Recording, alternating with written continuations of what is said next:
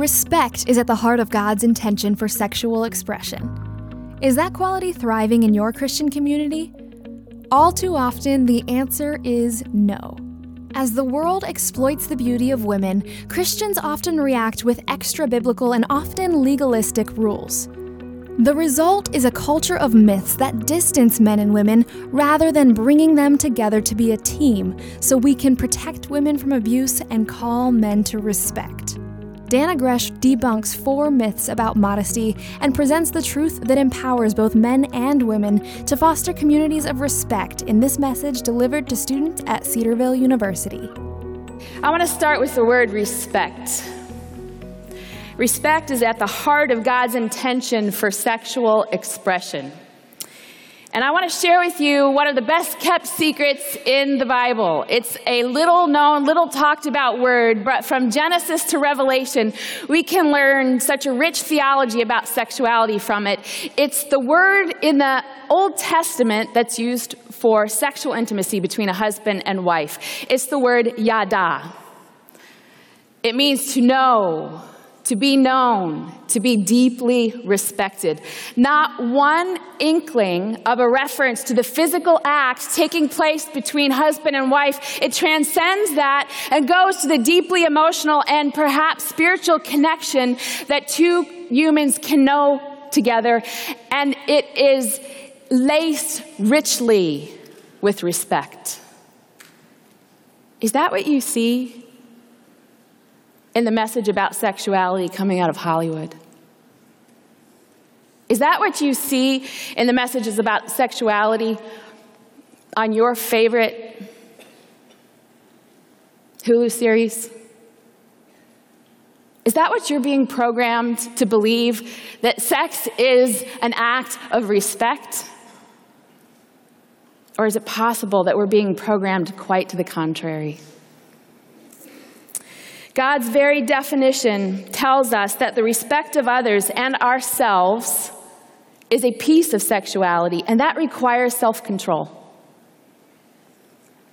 Now, morality aside, sex thrives in an atmosphere of self-control. Some of the most liberal sexual studies out there tell us that when we approach sex with some element of self-control, that it's better. One of the most liberal studies out of the University of Illinois in Chicago said that the most sexually satisfied people were not college co-eds having sex with anyone they wanted, and the average male college student will graduate with 9.7 sexual partners, and the average female with 7.2. They're not having the best sex. No, the best sex is those middle-aged married people who've been in a mutually monogamous relationship who had only one sexual partner. Self-control and respect ushered in awesome sex. That's a message you hear a lot, isn't it? And the news on having more sexual partners is that men in particular who have more sexual partners throughout their life report the least amount of sexual pleasure. From a purely practical point of view, if you want to have great sex, you better think about self-control. And one of those areas of self-control is this area of modesty. It's the reason that I've chosen to write about it. I have to tell you that when my publisher and my husband sat me down 10 years ago and said, "Your books on sexual purity are doing great. How about one on modesty?" I said, "No, thank you. No interest. I like clothes, I like fashion, I like shopping. I like a good hair day. I'm not having one, but I like them when I do."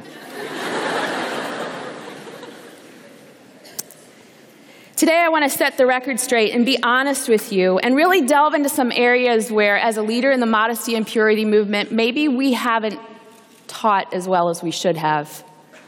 And it's maybe sent some inadvertent messages to you that have led you to believe lies and myths. The first myth is this: the modesty movement forbids the expression of feminine beauty.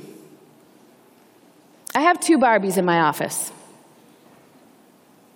One is a good old classic American Barbie. They say that if Barbie were a real living woman, let me say this carefully, that she would be so heavy in one certain region of her physique that she would have to walk on all fours. True fact. The American Barbie sensualizes the female body. But I also have in my office a Muslim Barbie. Did you know there was such a thing? Her name is Fulla, and she is covered from head to toe with the exception of her face. And I want to state that I believe that both of these dolls create the same end result, a hyper-focus on the female body. Both raise awareness of a woman's sexuality and reduce her to being a mere body. And you know what? There are some pockets in Christianity where you may as well wear a burqa, girls.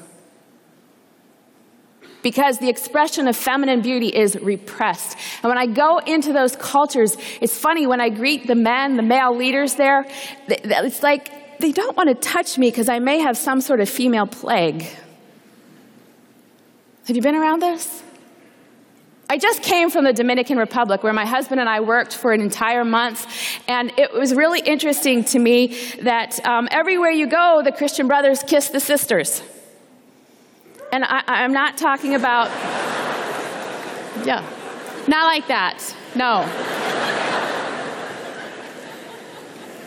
I'm talking about every time I would be greeted by one of the pastors where I was speaking in his church or one of the male Christian leaders, they would come in for one.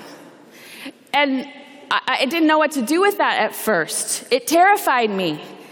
But as I watched, now I should say it was an air kiss, all right? It was like they like come in on the cheek and there's this just intimate moment, and it's not at all sexual. It's very familial. It's a family type. He's greeting his sister. But what I noticed is that the women there were, though very modest, extremely beautiful. And there wasn't a repression in the way that they approached modesty. And so there was a freedom for those women to celebrate their beauty. And the men were celebrating with them. It's biblical. Did you know 5 times in the New Testament it says we're supposed to greet each other with a holy kiss? Now don't start kissing each other on the campus today because that could go really badly for me. The truth is we must teach women to celebrate their feminine beauty as we teach modesty. And if we do not do both of them simultaneously, we end up with one of these terrible extremes that actually does sensualize a woman. Myth number 2. Modesty is a form of misogyny. Oh, there are a lot of blogs about this one. This myth is an example of how Christian culture is formed more by secular lines of thinking than by biblical thought. Third-wave feminism has posited the thought that teaching modesty and purity is a form of misogyny primarily because it is largely directed at women. There aren't any secret keeper boys. There are no ministries on modesty for boys and men. There are very few books on modesty for men. I have one in my possession. It's for men and women. Those third-wave feminists have actually gone on the record as saying that when I teach modesty, I'm promoting rape culture. Ooh, are we going to talk about that? Yes. Does modesty and teaching modesty promote rape culture? A better question might be, does rape culture even exist? Oh, now I'm going to step in something. Last year, a Time magazine article declared that it was time to end rape culture hysteria. Writer Carolyn Kitchens championed the report of the nation's leading anti-sexual violence organization, RAINN, which rebuked the overemphasis on the concept of rape culture as a means of preventing rape, citing that 90% of rapes on college campuses are committed by 3% of the male population. RAINN argues that rape is a product of men who are ignoring the overall cultural message that rape is a horrific crime. Rape is, in fact, on the decline. The National Crime Victimization Survey indicates that rape occurrence in the 1980s was 2.4 per 1,000 people. Now it is 0.4 per 1,000. Even RAINN reports that sexual assault has fallen by more than 50% in recent years, and it's still too much. And Christians, we need to be the first to rise up to defend these women. And I want to tell you that I have done that. There have been times when it has been very costly to my ministry from a practical point of view as I defended women who were victims, but I would do it again. But here's the thing. The modesty promotes rape culture idea is a dogma promoted by third-wave feminism. And it is scripture that should be informing the Christian conversation about modesty, purity, and sexual violence, not the thinking of leading third-wave feminists. There's nothing wrong with teaching women to dress and act and pursue modesty. In fact, it's very, very right. I want us to look at one scripture today, and there are really only 4 references in scripture to modesty that directly teach about modesty. Ironically, 2 of the big ones, 1 Peter 3 and 4, and 1 Timothy 2, 9 and 10, the hallmark verses of modesty, are addressed to women. I want women to be modest in their appearance. They should wear decent and appropriate clothing and not draw attention to themselves by the way they fix their hair or by wearing gold or pearls or expensive clothing. For women who claim to be devoted to God should make themselves attractive by the good things they do. When one Christian blogger, very indifferent to my message on modesty, wrote about me, she wrote this: "The underlying assumption that Secret Keeper seems to endorse is that the female body, if not bad, is at least overwhelmingly temptive and tantalizing. With all due respect, the female body is tempting and tantalizing. They do not use..." Why do they use women to sell razors for men? Why, when the Academy Awards came out with a modesty dress code, was it all about the women? Why don't men wear belly shirts?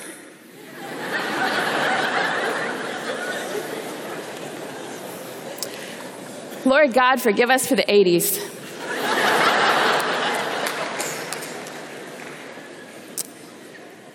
Advertising gurus have discovered that if you put the photo of a woman in an ad, you increase the length of time someone spends looking at it by as much as 30%. It doesn't quite work that way when you put a guy in there. Proverbs 5:18 and 19 reads, "May your fountain be blessed, and may you rejoice in the wife of your youth, a loving doe, a graceful deer. May her breast satisfy you always. May you be ever captivated by her love." And if we were to really translate that last little phrase more accurately, it would say, "May you be intoxicated by her sexuality." Steamy verse. God created the female body to be. Well, guys, we're just cuter than you. We are just cuter than you. I mean, look around.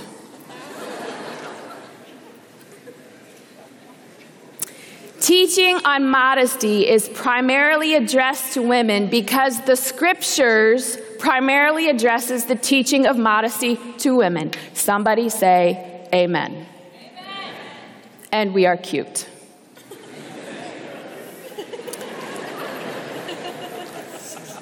Myth number 3, men are off the hook. You probably noticed that I'm not into political correctness. This might be where I should suggest to you men not to dress like the Abercrombie guy. And for the love of all things decent, please pull up your pants over your boxers.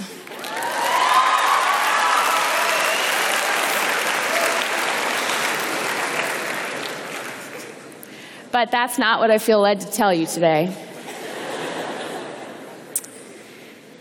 These texts, the feminine modesty texts, I will call them, are about sexual allurement.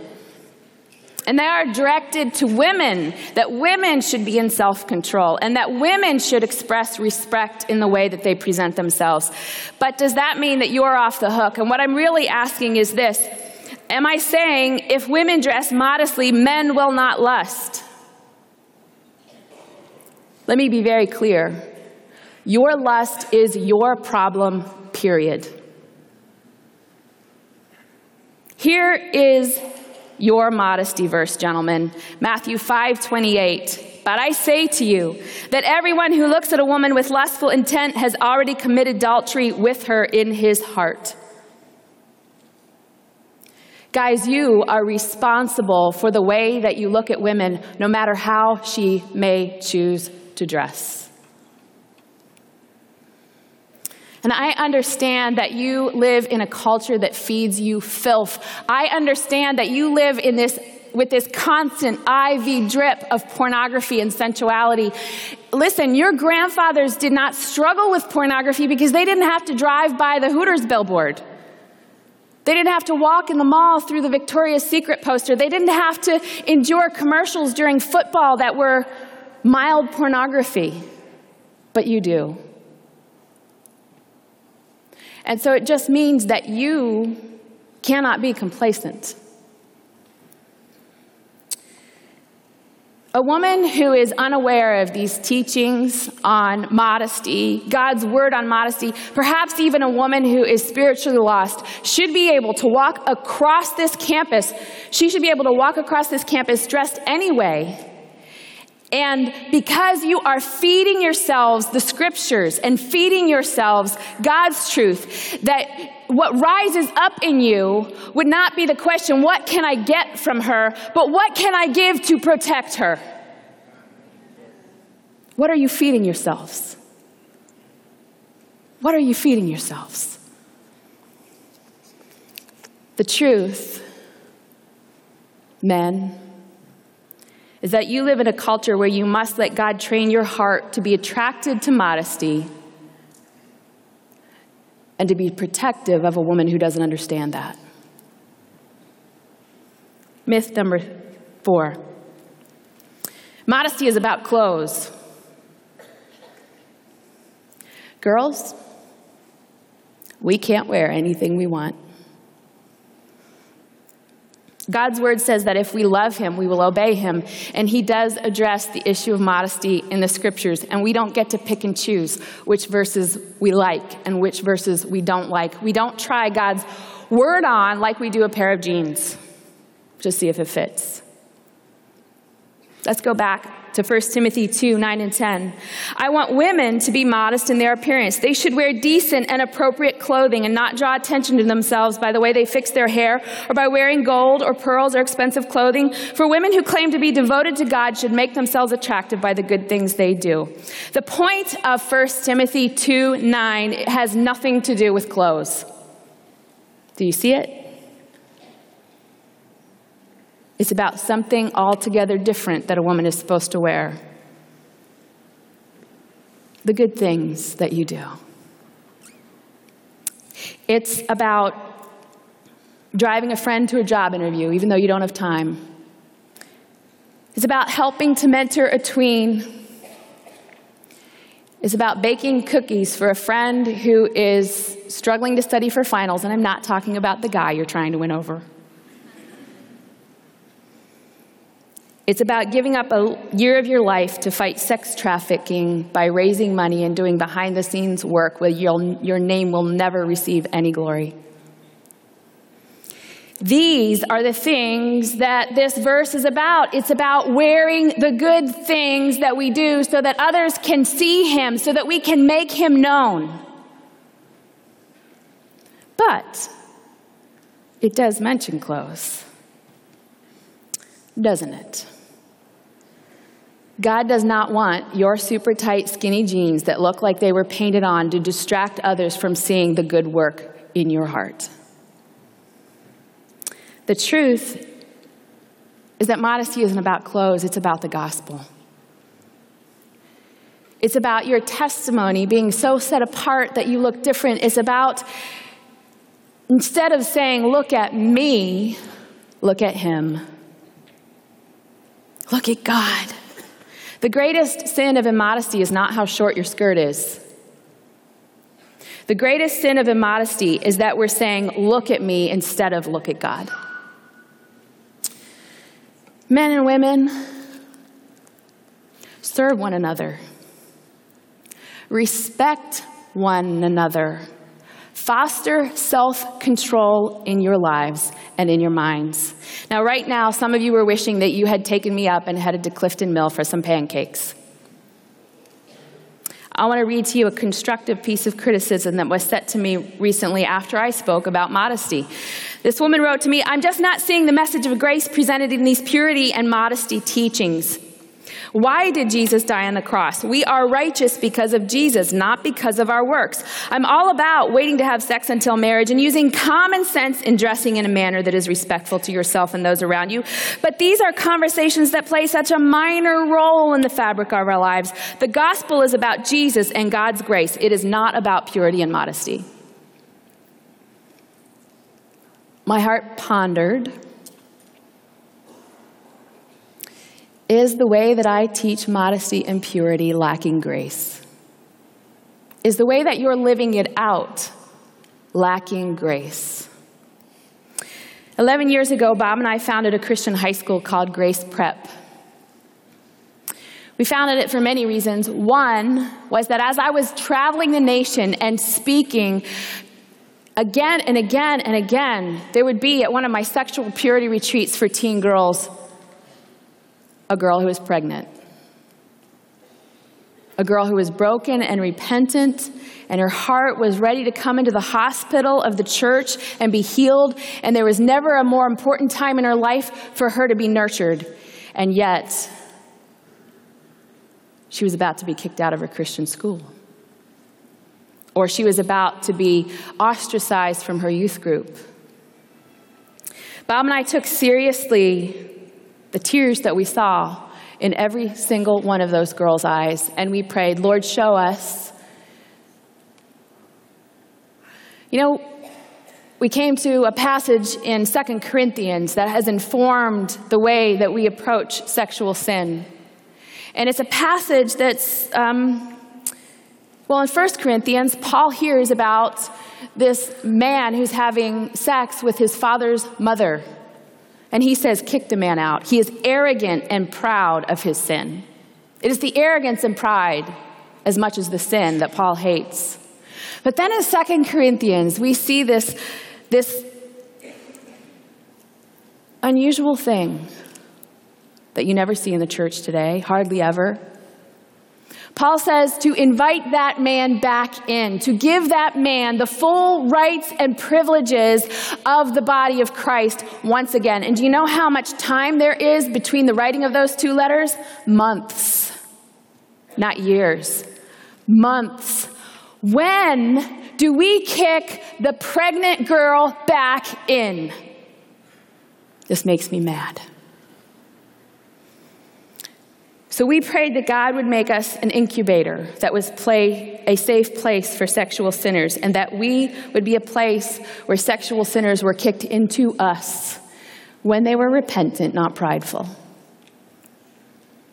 We've walked with students through cross-dressing, compulsive masturbation, porn, creating porn, writing erotica, same-sex attraction, hookups, sexting, sexual intercourse.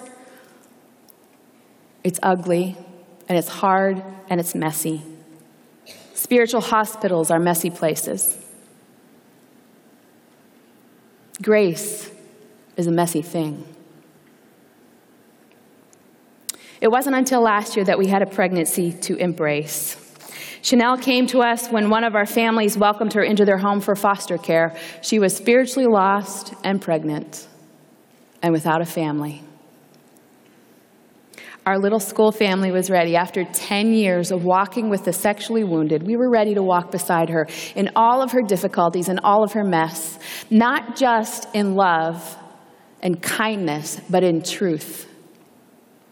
And we watched as she came to know Christ and gave her heart to him, and we watched as the Holy Spirit changed the way she dressed and talked and acted. It was our desire to honor her at graduation with the Gideon Award, an award for spiritual growth. a big statement for our little school. But there was one little problem. She gave birth that morning. And so my husband headed over to the hospital 10 minutes before graduation, freaking us all out, because it was the most important award we would present that day. This is our ministry. Not the books, not the teaching on modesty, not the teaching on purity, not the research in sexual theology. This is the work of our calling. And the thing is, it's very near to our hearts, because Bob and I are not the poster children for sexual purity. We'd better fit on a poster for sexual brokenness. This could have been me. But by God's grace, I could have been kicked out of my Christian high school, and I could have been the student at Cedarville University making a choice about whether I would protect my reputation or whether I would choose life. By God's grace, I never knew those consequences of my sexual sin. The secrecy and the hypocrisy and the loneliness that I knew because of my sin created a prison of bondage in my life that you can only understand if you yourself are right now in it or have been. And some of you have. I'm here for you. I'm here for you today. I'm here for the lonely heart struggling with same-sex attraction. I'm here for the girl who's just found out she's pregnant. I'm here for the couple that can't stop having sex. I'm here for you because I was you. The door to that prison is opened by James 5:16. Confess your sins one to another, and then you will be healed. When I confessed my sin to someone, God opened the doors of my prison, and I began to walk in authentic Christianity. I was just playing country club before that. I wasn't known.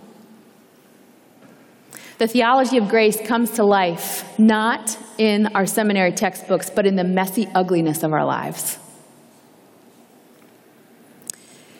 And it is those of us set free by His grace that have a tender love and understanding of the rules.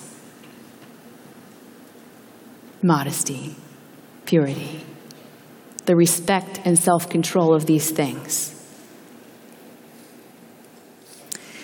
We do not need grace if there are not rules.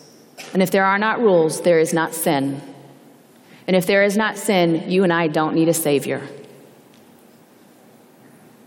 I have needed Him so much. I have needed Him so much to clean up the ugliest part of my life, to make me worthy of self-control and respect once again.